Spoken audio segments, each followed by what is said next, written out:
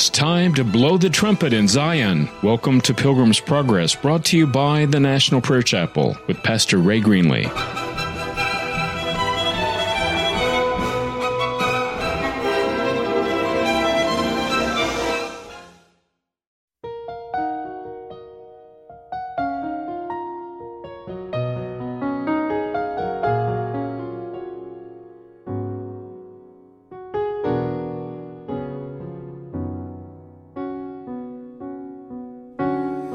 King of my life, I crown thee now. Thine shall the glory be. Lest I forget thy thorn crown brow, lead me to Calvary. Lest I forget Gethsemane, lest I forget thine agony, lest I forget thy love for me, lead me to Calvary.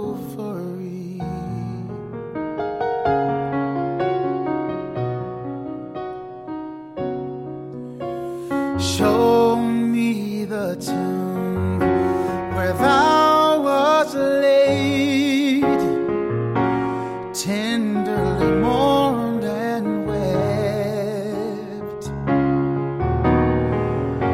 Angels in robes of light arrayed guarded thee whilst thou slept.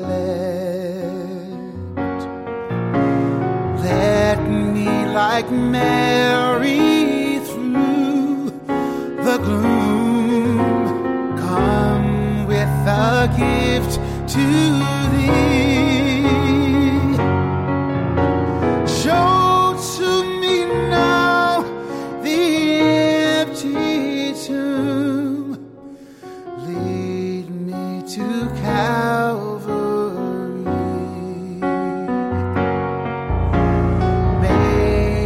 Be willing, Lord, to bear daily my cross for thee.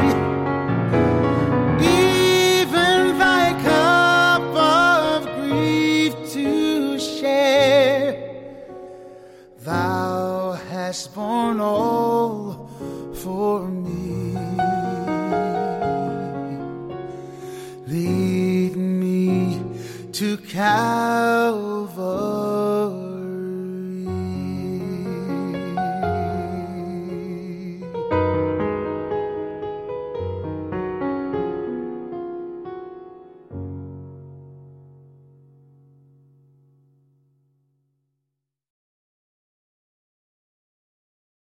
An end to self-absorption. An end to self-absorption. Let's pray.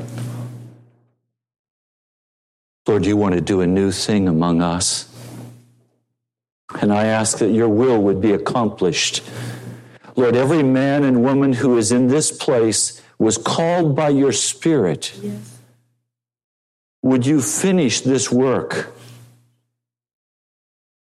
Come and speak with us, Spirit of the living God, bringing conviction and repentance,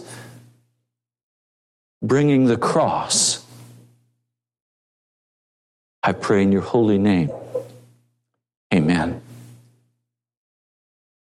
We have a problem that is very difficult to even begin to speak about. And that is, since we were small children, we were taught to be self-centered. We were taught to go for what we wanted. We were told to do everything in our power to succeed. Now, at the National Prayer Chapel, you hear what I want to call the true gospel of Jesus Christ. The true gospel of Jesus Christ says that you must come to an end of self-centeredness. You must take up your cross and you must follow Jesus. That there's an eternity to win and a hell to miss. And you have to make a decision about which way you'll go. You can live this pleasant American self-centered life. You can pursue a soft, sentimental Jesus. And you will have totally missed the gospel of Jesus Christ. The gospel of Jesus Christ marks the church that is His by the preaching of the cross of Jesus Christ. If the cross is not lifted up, then you have a false gospel. If it encourages you to pursue your own self-absorption, you have a false gospel. If it operates as a business with its marketing and with its handouts at the end of the service to have you evaluate the music and the drama and the preaching to see if it met your need for that day, you have a false gospel being preached. The church of Jesus Christ will be despised. The rock of offense will be lifted up. So you know you're in the right place at the right time in the body of Christ when you are reproved for your sin. If there is no reproof for your sin, if you are comforted in your sin so that you leave feeling comfortable about the sin that's hidden in your heart, you have not been in the true church of Jesus Christ. You have been in a false church, and you've been lied to. You can trust when you come to the National Prayer Chapel, in the offertory, in the music, and in the preaching of the word, that you will be reproved for your sin. You don't need to even wonder about that. Yeah. When you listen to Springs of Living Water, if ever a time comes that no reproof is spoken, if you can just comfortably listen and then go about your business, then it should be off the air. It's become another tickling song, pleasant to hear. I pray every time before I go on the air, Jan and I sit together in that studio and we cry out to the Lord and we say, oh God, make this offensive today to the people who listen. Cut it straight in our hearts. Reprove sin today and lift up the cross of Jesus Christ. If you think you can walk and continue to be a drunkard, if you think you can continue to walk and be a drug addict, if you can continue to walk and lust after money, if you can continue to walk and lust after love, then you have missed it. Because the gospel says you are washed by the blood. You are cleansed. You are made whole. You are restored. You don't walk in fellowship with darkness when you're in the light. Now, this is hard for some of you because you've been playing church all your life. Or it comes hard for you because you've not ever really been a part of the church, but you might be interested if it offered you the right benefits. Well, the church is not in the benefit operating business. That's not what we're about. We're here to offer you heaven or hell. We're here to offer you a cross. We're here to offer you reproof for sin, that under the anointing of the Holy Spirit, you would see yourself as the Lord Jesus sees you and cause you to flee to Him for grace and mercy. Now let's come right to the issue that the Holy Spirit has been dealing with my heart on. We'll begin with a story. The story is found in the book of Mark, the 10th chapter, beginning with verse 17. Jesus is just walking in the normal course of his ministry. And suddenly a man runs up to him and falls on his knees before him and says, "Good teacher, what must I do to inherit eternal life?" And Jesus responds to him by saying, "What do you mean good? What do you mean good?" I mean, Jesus is not going to allow you to come to him with sweet words in your mouth. He's going to stop you right at the get-go and say, "What do you mean by those words?" Now, what he's literally saying to this man is, "Why are you calling me good? Are you calling me God? Because that's who I am." So don't use those words unconsciously. Know who you're dealing with. Hallelujah. Now, you come into your prayer closet and you slip down on your knees before you go to bed and you say, "Thank you, Jesus, for all this wonderful stuff you've done." And he's saying back to you, you know who you're talking to? I'm God. There's a cross for you. Are you willing to take up your cross and follow me? If you're not, why don't you just dispense with these prayers, because I'm not going to be listening anymore. Don't play games with me. Get real. Either act in accord with reality, or you are morally insane. Now, this man is not to be thrown off easily. And he answers, "What must I do to be saved?" Well, Jesus tells him, "You must keep the commandments. Do not murder. Do not commit adultery. Do not steal. Do not give false testimony. Do not defraud. Honor your father and your mother." You recognize that he's simply quoting the 10 Commandments. And this man responds in verse 20, "Teacher," he said, "all these I've kept since I was a boy." And Jesus looked at him and loved him. Jesus loved him. Because here was a young man who desired, there was a hunger in his heart, he desired to enter into the cross of Jesus Christ. There was an interest in his heart for something deeper. And Jesus loved him for that. Here was a good Jew. Here was a Jew who'd kept all the rules. Here was a Jew who'd kept all the sacrifices. He'd gone through all the rituals. He kept the law. Jesus loved him for that.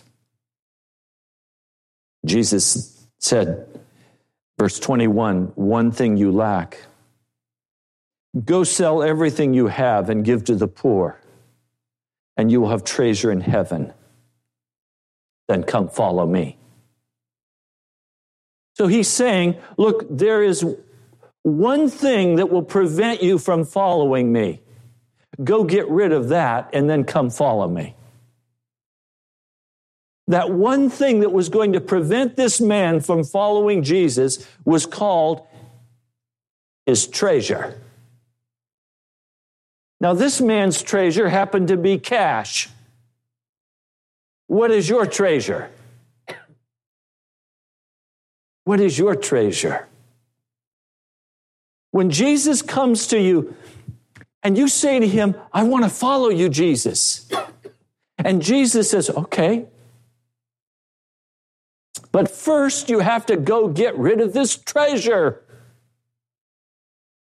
I want to suggest to you today that most of us have a treasure more precious than gold or silver. And that treasure that we have is being absorbed in ourselves. Self-interest. And Jesus would say to you today, do you want to follow me? Then go give your treasure away. Go give your self-absorption away. You could run a little diagnostic test on your soul. When you're driving down the road, what are you thinking about? Are you thinking about yourself? Your plans? Your problems? Your issues? Are you thinking about your strategies for success? Are you thinking about your options? Then you're self-absorbed. When you go into the prayer closet and you get on your knees, what's the first thing that flows out of your mouth? Oh, God, help me. Remember the Lord's Prayer? Our Father, which art in heaven, hallowed be thy name. We want to go into the prayer closet and say, Our Father, which art in heaven, hallow my name. Make me somebody. Make me successful. Cover my needs. You see the problems I have. Deliver me from sin. Deliver me from this problem. Deliver me. Oh, just do everything for me, God. Self-absorbed. Centered on our own issues. As a treasure. And we guard it carefully.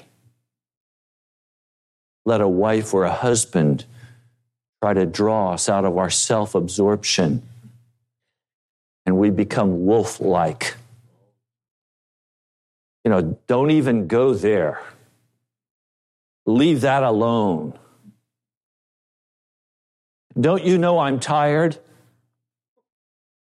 Don't you know I need just a little bit of time to relax and have my own space? No, don't ask me to take care of the children. What have you been doing all day?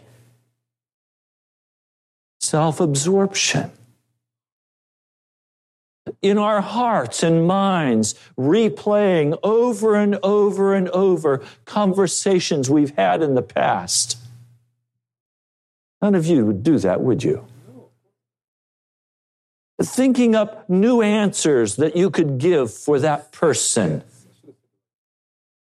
Saying, if I had just said this and this and this, and so you'll rehearse those self-absorbed answers over and over in your mind until finally they're down perfect, and the next time it happens, it pops out of your mouth and you say, where'd that come from? Well, it came out of the self-absorption back here where you were training yourself to think and feel that way. Self-absorption. Concerned about me and mine. Concerned about my survival. You see, as we look toward ministry in this city, one of the greatest problems we're faced with is everybody has their own nut to crack. Everybody has their own deal to do. And everybody has to focus on, okay, here's my little problem. Now, if I can get the wagons circled around this little place, and if I can drive off all the Indians that are coming after me, then maybe I might have a little bit I could throw over for the work of God. Self-absorption. The Lord is saying, you want to follow me, you're going to have to go give your treasure away. You're going to have to give your self-concern away. Have you ever noticed when you talk with someone, you ask them questions, and they'll be happy to answer your questions, and answer your questions, and answer your questions, long after you've stopped asking. Because they speak most eloquently about their treasure. And if it's not about how good I am, it's about how bad I am. I mean, one of the things that troubles me most is going to nursing homes.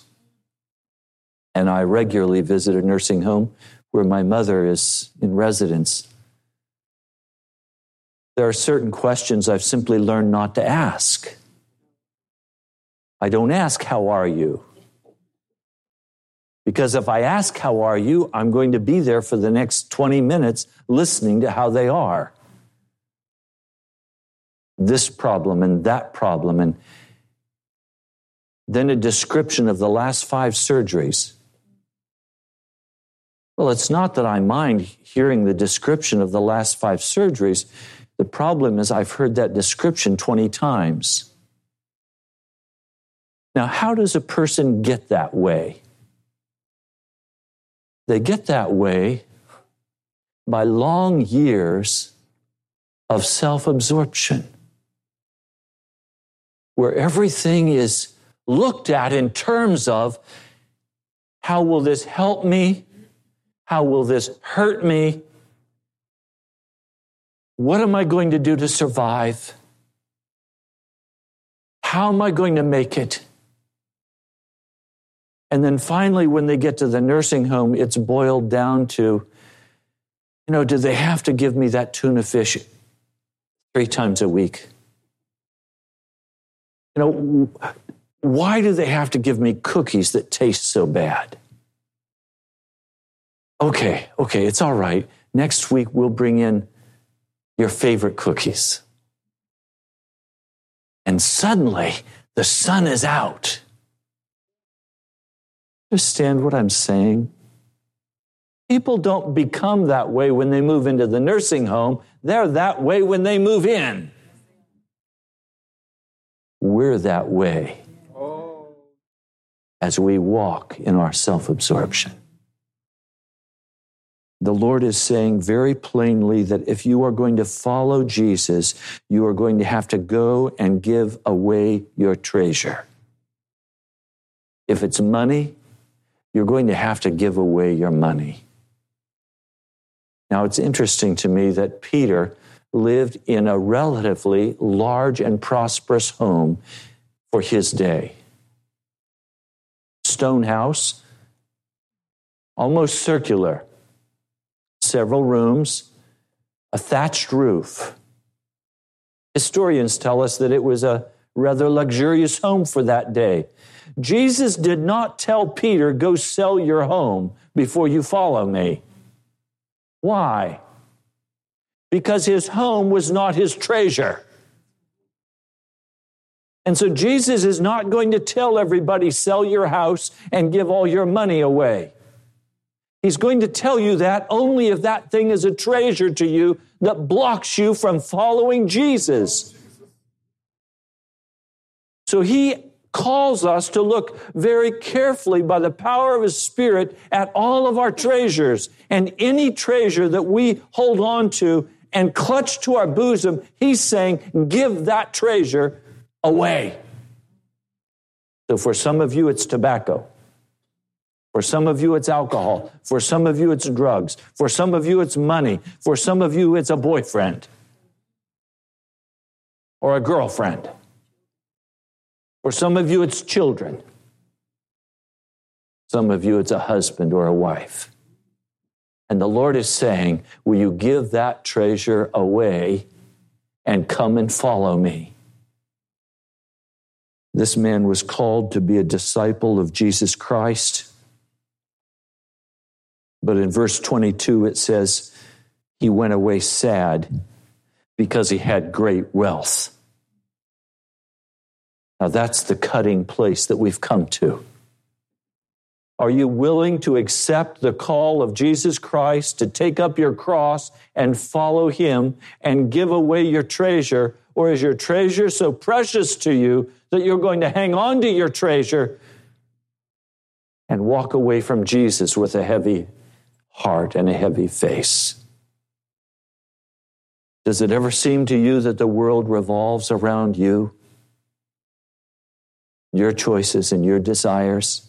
Do you ever find yourself trying to force others to conform to your world? Do you ever find yourself becoming impatient with another because they aren't doing it your way. But let's look together at the writing of the Apostle Paul regarding this. It's found in 1 Corinthians. 1 Corinthians, the 13th chapter. I want to take a few moments and speak today about this issue of self-sacrificing love, because that's really what it's all about. It begins, if I speak in the tongues of men and of angels, but have not love, I am only a resounding gong or a clanging cymbal. He's saying, look, if I don't have this, how do I describe it? If I don't have a heart that is willing to give away my treasure and follow Jesus, then all of the outward pretense of being a wonderful, good person is like an empty sounding gong. There's no reality to it. If I have the gift of prophecy and can fathom all mysteries and all knowledge, and if I have a faith that can move mountains but have not love, I am nothing. So he's saying if you want to be a grand preacher, if you want to be a great faith worker, if you want to be a prophet of God, and you're going to go and stand before the crowds, and you're going to do wonderful things, and if you're not filled with love, you've missed it. Self-sacrificing love. It's agape love. Follow. Verse 4, he begins to describe for us specifically what this life looks like. Love is patient. Love is kind. It does not envy. It does not boast. It is not proud. In other words, if I come with self-sacrificing love to my wife, I'm going to be kind to her. I'm not going to speak to her in a way that cuts her heart. Now, if you find words rising to your lips that are sharp, if you find judgments rising to your lips, if you find that short, snippy retort flowing out of your heart, those are all signs of self-absorption. Those are the defenses we use when we have not yet given up our treasure. So you can say, I'm going to follow Jesus, but if your attitude is still one of haughtiness and pride, you're not following the Jesus of Scripture. You're following the sweet, sentimental Jesus of the false gospels. Now, let's be clear about this. When I choose to give away my treasure and I follow Jesus, I take up the cross and I follow him to Golgotha and I die there, the Scriptures tell me I am a new creature in Christ. The old has gone and the new has come. So if you are still overflowing with self-concern and self-absorption, the new has not yet come, which says you haven't yet taken the cross. You're still playing games with God. You may not have walked away like the rich young ruler, but you're sure thinking about it. Love is patient. Love is kind. Let's put it another way. Self-sacrifice is patient. Self-sacrifice is kind. Self-sacrifice does not envy. Self-sacrifice does not boast. Self-sacrifice is not proud. And now we come to chapter 13, verse 5. And this puts the clinch on my heart, and I trust in yours. Self-sacrifice is not rude. Self-sacrifice is not rude. It is not self-seeking. It is not easily angered. It keeps no record of wrongs. And I need to just stop for a moment. Do you understand what happens when we begin to keep records of wrong? Have you ever gone to a restaurant, sat down, and looked around at the couples who are sitting in the restaurant eating?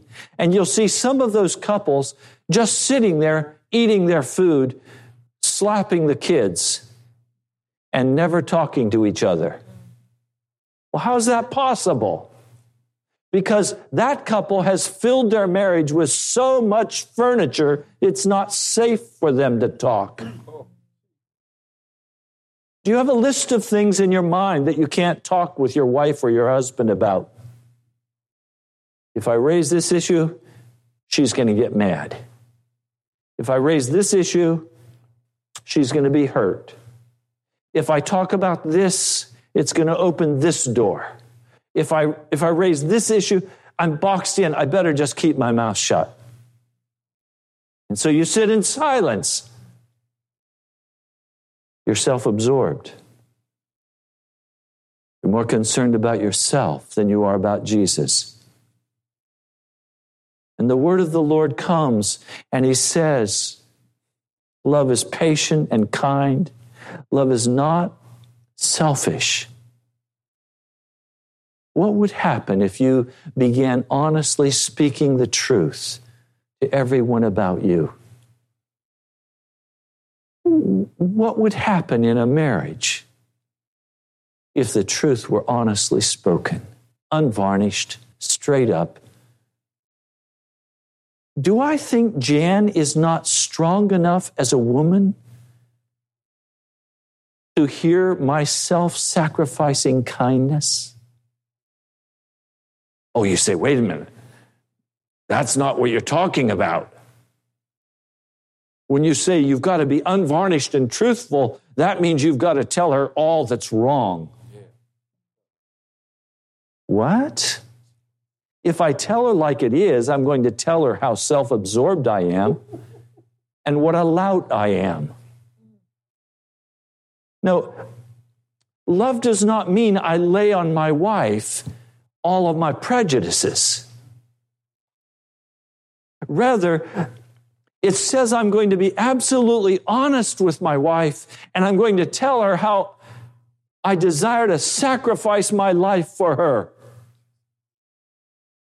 Now, I wonder what would happen if I could be a fly on the wall in your houses.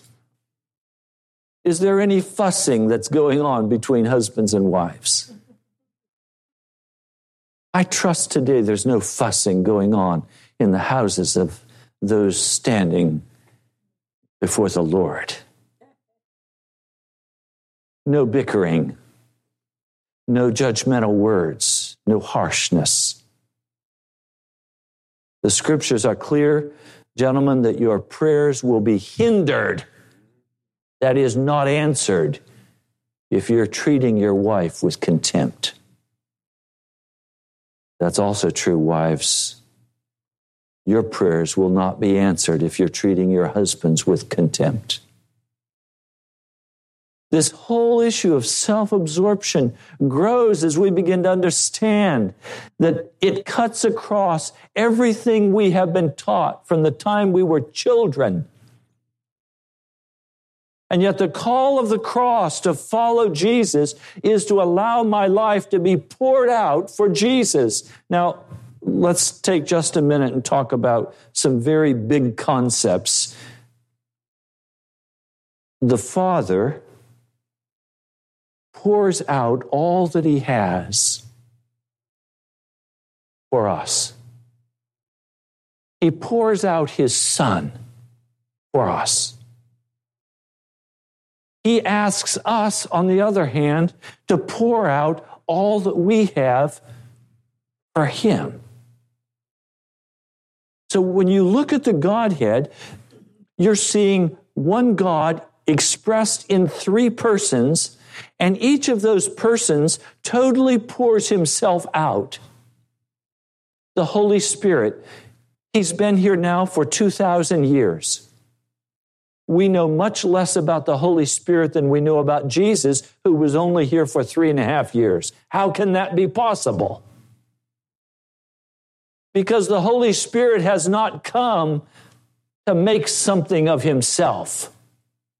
He has come to pour himself out for Jesus Christ. So Jesus came and poured himself out for us and for the Father. The Holy Spirit comes and pours himself out for Jesus and for us, because he makes intercession with groans, according to Romans, the 8th chapter, on our behalf. So you have a picture of a Godhead where these three persons, their only focus, their only purpose for being seems to be to pour themselves out. And then he comes to us and he says, now it's your turn. Will you pour yourself out? And we say, oh, but Jesus, I have these treasures over here. I have this money. I have this habit. I have this goal. I have something. Jesus, I can't pour myself out for you because I've got these other things. Jesus, understand, I'm a busy person. Jesus, understand, I can't be at the National Prayer Chapel on Thursday night because I've got other business. Understand, Jesus, that I can't step deeply into your spirit and take seriously what you're saying about the cross because I've got business to take care of. It's a self-absorption. Charles Finney discovered that revival never came until he preached every night of the week. We blanch it 2 nights. Revival is not going to come that way. And I tell you why. Because we are so self-absorbed and our culture is so narcissistic that as soon as we leave the house of God, everything begins to reach out and grab a hold of us and try to suck our blood out. And so by Monday night, we just seek some relief, but not in God. And then we're up at it again, pounding away to make the money to pay for the lifestyle on Tuesday. We have no time Tuesday night to come into the presence of God. We've got to rest. We're tired. And so it goes. So by the time next Sunday comes around, what are we going to do? We've already filled ourselves with the world for a week. That's why here at the National Prayer Chapel, we say, spend that 2 to 3 hours every day in the Word, in the presence of Jesus, searching after Him, hunger after Him. Lay aside the things of the world. Lay aside those treasures that seem so precious to your heart. Lay them aside and go for Jesus. The spider web is spun all around. And we've got the television, and we've got the reading material, and we've got the activities, and we've got, everything is connected, and everything is conspiring together to keep me out of the presence of God and to cause me not to walk righteously before the Lord, but to walk in my own pleasure. Now, how's this going to be broken? I have to tell you, I only know one way this is going to be broken, and that is just to face square up and say, Lord God of heaven, you have to come and do something. I'm so absorbed by myself, I can't break out of this web. Jesus, would you do it for me? Will you break it? would you set me free? There has to come a place of such utter discomfort and such utter agony at what's happening in my life that I finally cry out to the Lord and say, oh God, I can't live like this anymore. I'm just living dead. I'm going to ask, if you all don't mind, just stand to your feet. Some of you are going to sleep. And I don't want you to go to sleep, so I'm just going to ask everybody to stand while I continue preaching. And when you're awake, then I'll invite you to sit down again. To understand what's going on here. It's self-absorption. And the Lord is saying, break out of it. Get free of it. And if I need to help you by having you stand to your feet, then stand to your feet. 1 Corinthians, the 13th chapter. I want you to see this. I'm going to read it in its entirety, then I'm going to come back to it. Love never fails, but where there are prophecies, they will cease. Where there are tongues, they will be stilled. Where there is knowledge, it will pass away. For we know in part and we prophesy in part, but when perfection comes, the imperfect disappears. Perfection comes when Jesus Christ returns. He is the perfection. So until that time, we're going to have varying levels of prophecy and words of knowledge and expression of the Holy Spirit. But now watch, when I was a child, I talked like a child, I thought like a child, I reasoned like a child. When I became a man, I put childish ways behind me. In other words, he's saying, look, when I became a man, I decided to take responsibility for my life. And I made a commitment and a covenant with the Lord that I would give my treasure away and I would follow Jesus Christ. And I would no longer play with this self-absorption. Now, this is so very difficult for many of us because, well, a little child comes. And what does the little child want to talk with me about?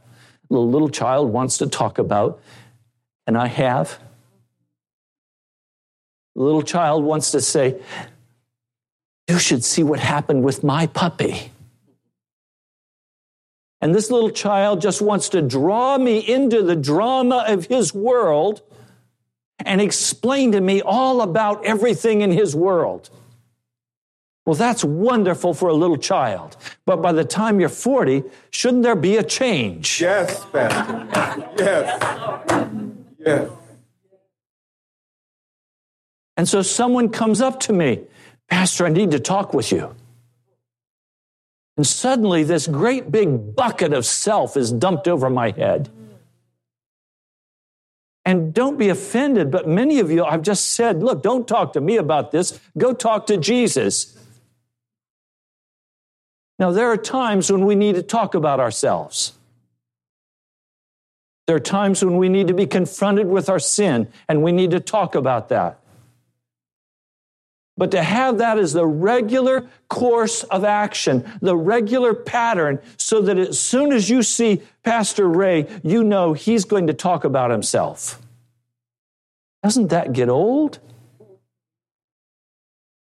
What would happen if each of you carefully devised in the Spirit questions that you have for everybody else, and self-sacrificingly you pour out in love confrontation with the gospel of Jesus? Are you all awake? Yes. Please be seated. If you go to sleep again, I'll ask you to stand again. You see, this issue is so clear in my heart today that if I'm absorbed with my sin, I will make every excuse for my sin. If I'm absorbed with my sin, I will cover it over. I will hide it. I will not want to talk with anybody about it, lest it be discovered. If I'm absorbed with my sin, don't expose it. But it was very clear when Finney was preaching, he would take a meeting called an inquirer's meeting. And he would go from person to person, and he would do a very quick check on their spiritual life. And he would ask them probing questions, very similar to the questions we ask. Is there any known sin in your life?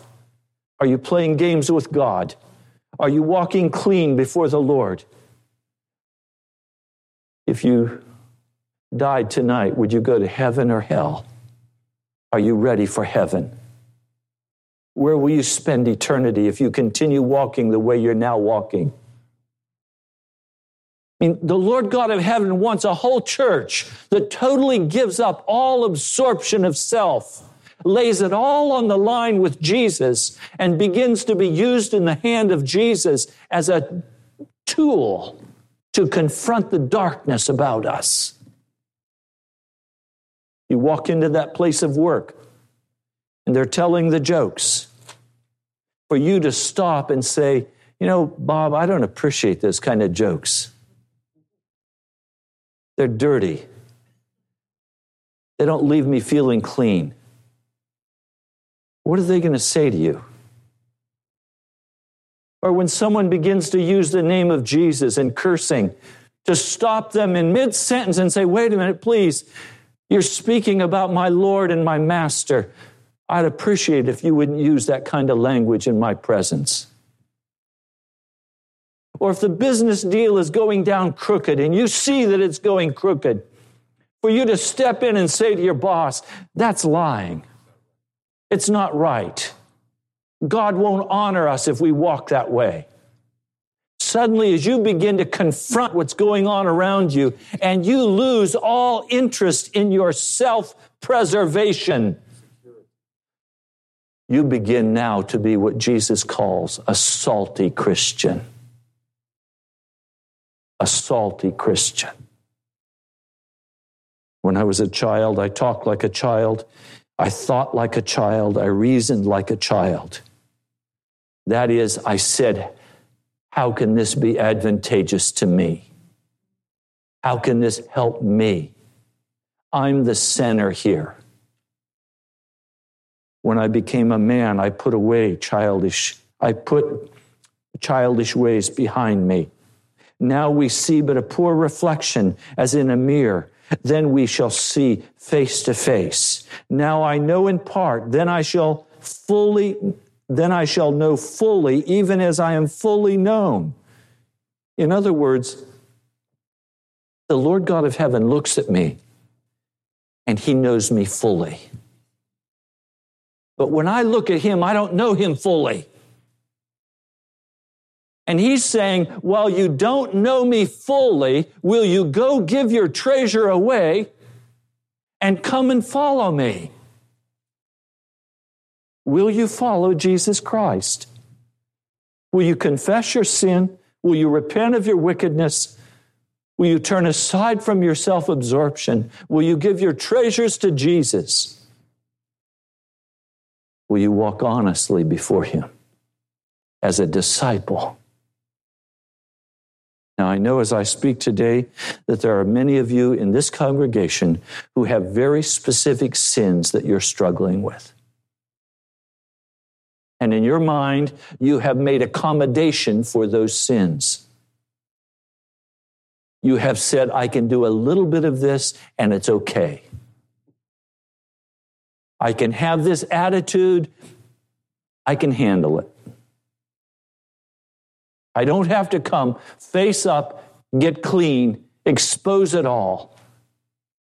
Take my medicine and say, Jesus, I'm yours.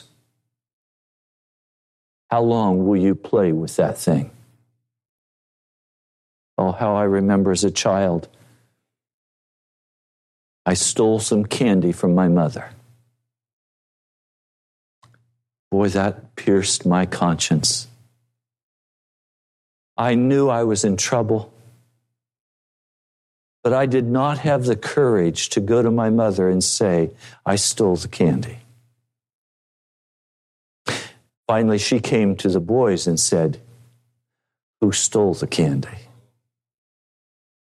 Then I was in an Achan situation. It was too late. Judgment was going to come upon my head. And I raised my hand and said, I stole it. Well, Raymond, thank you for saying you stole it, but you know there's a punishment. And this is to help you never do it again. And out came the razor strap. What I'm trying to suggest to you today is that there's a place long before judgment comes to get clean with God. That when I began to have those prickings of conscience, when I began to have those convictions of sin, when I would lay down at night in my bed in my Father's house, I knew I was a thief. In the morning when I got up, I knew I was a thief. Had I gone then to my mother or my father and told them that I could not live with this sin anymore in my heart, that I confessed it freely and was prepared for any punishment they would choose to give me, I can tell you they would have taken me on their lap and hugged me in their arms and said, you have been punished enough by your guilty conscience. But because I held on to my sin and did not voluntarily step forward, the judgment of God fell on me. Now, it did cause me to not steal again because it was too painful a price. Today, do you have those kinds of sins in your heart? Have you turned aside from the living God of heaven? Have you been playing with sin in your heart? Are there things He's asked you to step into and you have refused to step in? Are there treasures that you are holding back in your own life, in your own arms, and you're saying, I'm not going to give that treasure to Jesus. I'm going to have it my way. Is this self-absorption an idol in your life? So that everything is based on what you feel and what you think and what you want. Are you willing to give that treasure away? And are you willing to follow Jesus? Mighty God, I plead today your mercy over us. Lord, not that we might be able to continue in our sin, Lord, but mercy that would wash and cleanse and break free. Mercy that would take the form of conviction and release us by the blood of Jesus. Oh, Lord God, I desire with all of my heart to follow you. I bring my treasures to your cross and lay them down. Mighty God, would you rule over my heart? To Jesus, I pray in your holy name. You've been listening to Pilgrim's Progress. I'm Ray Greenley, pastor of the National Prayer Chapel. Come visit us. I love you, my brother, my sister. I'll talk to you soon. With great joy, now unto Him who is able to keep you from falling and to present you blameless before the presence of His glory.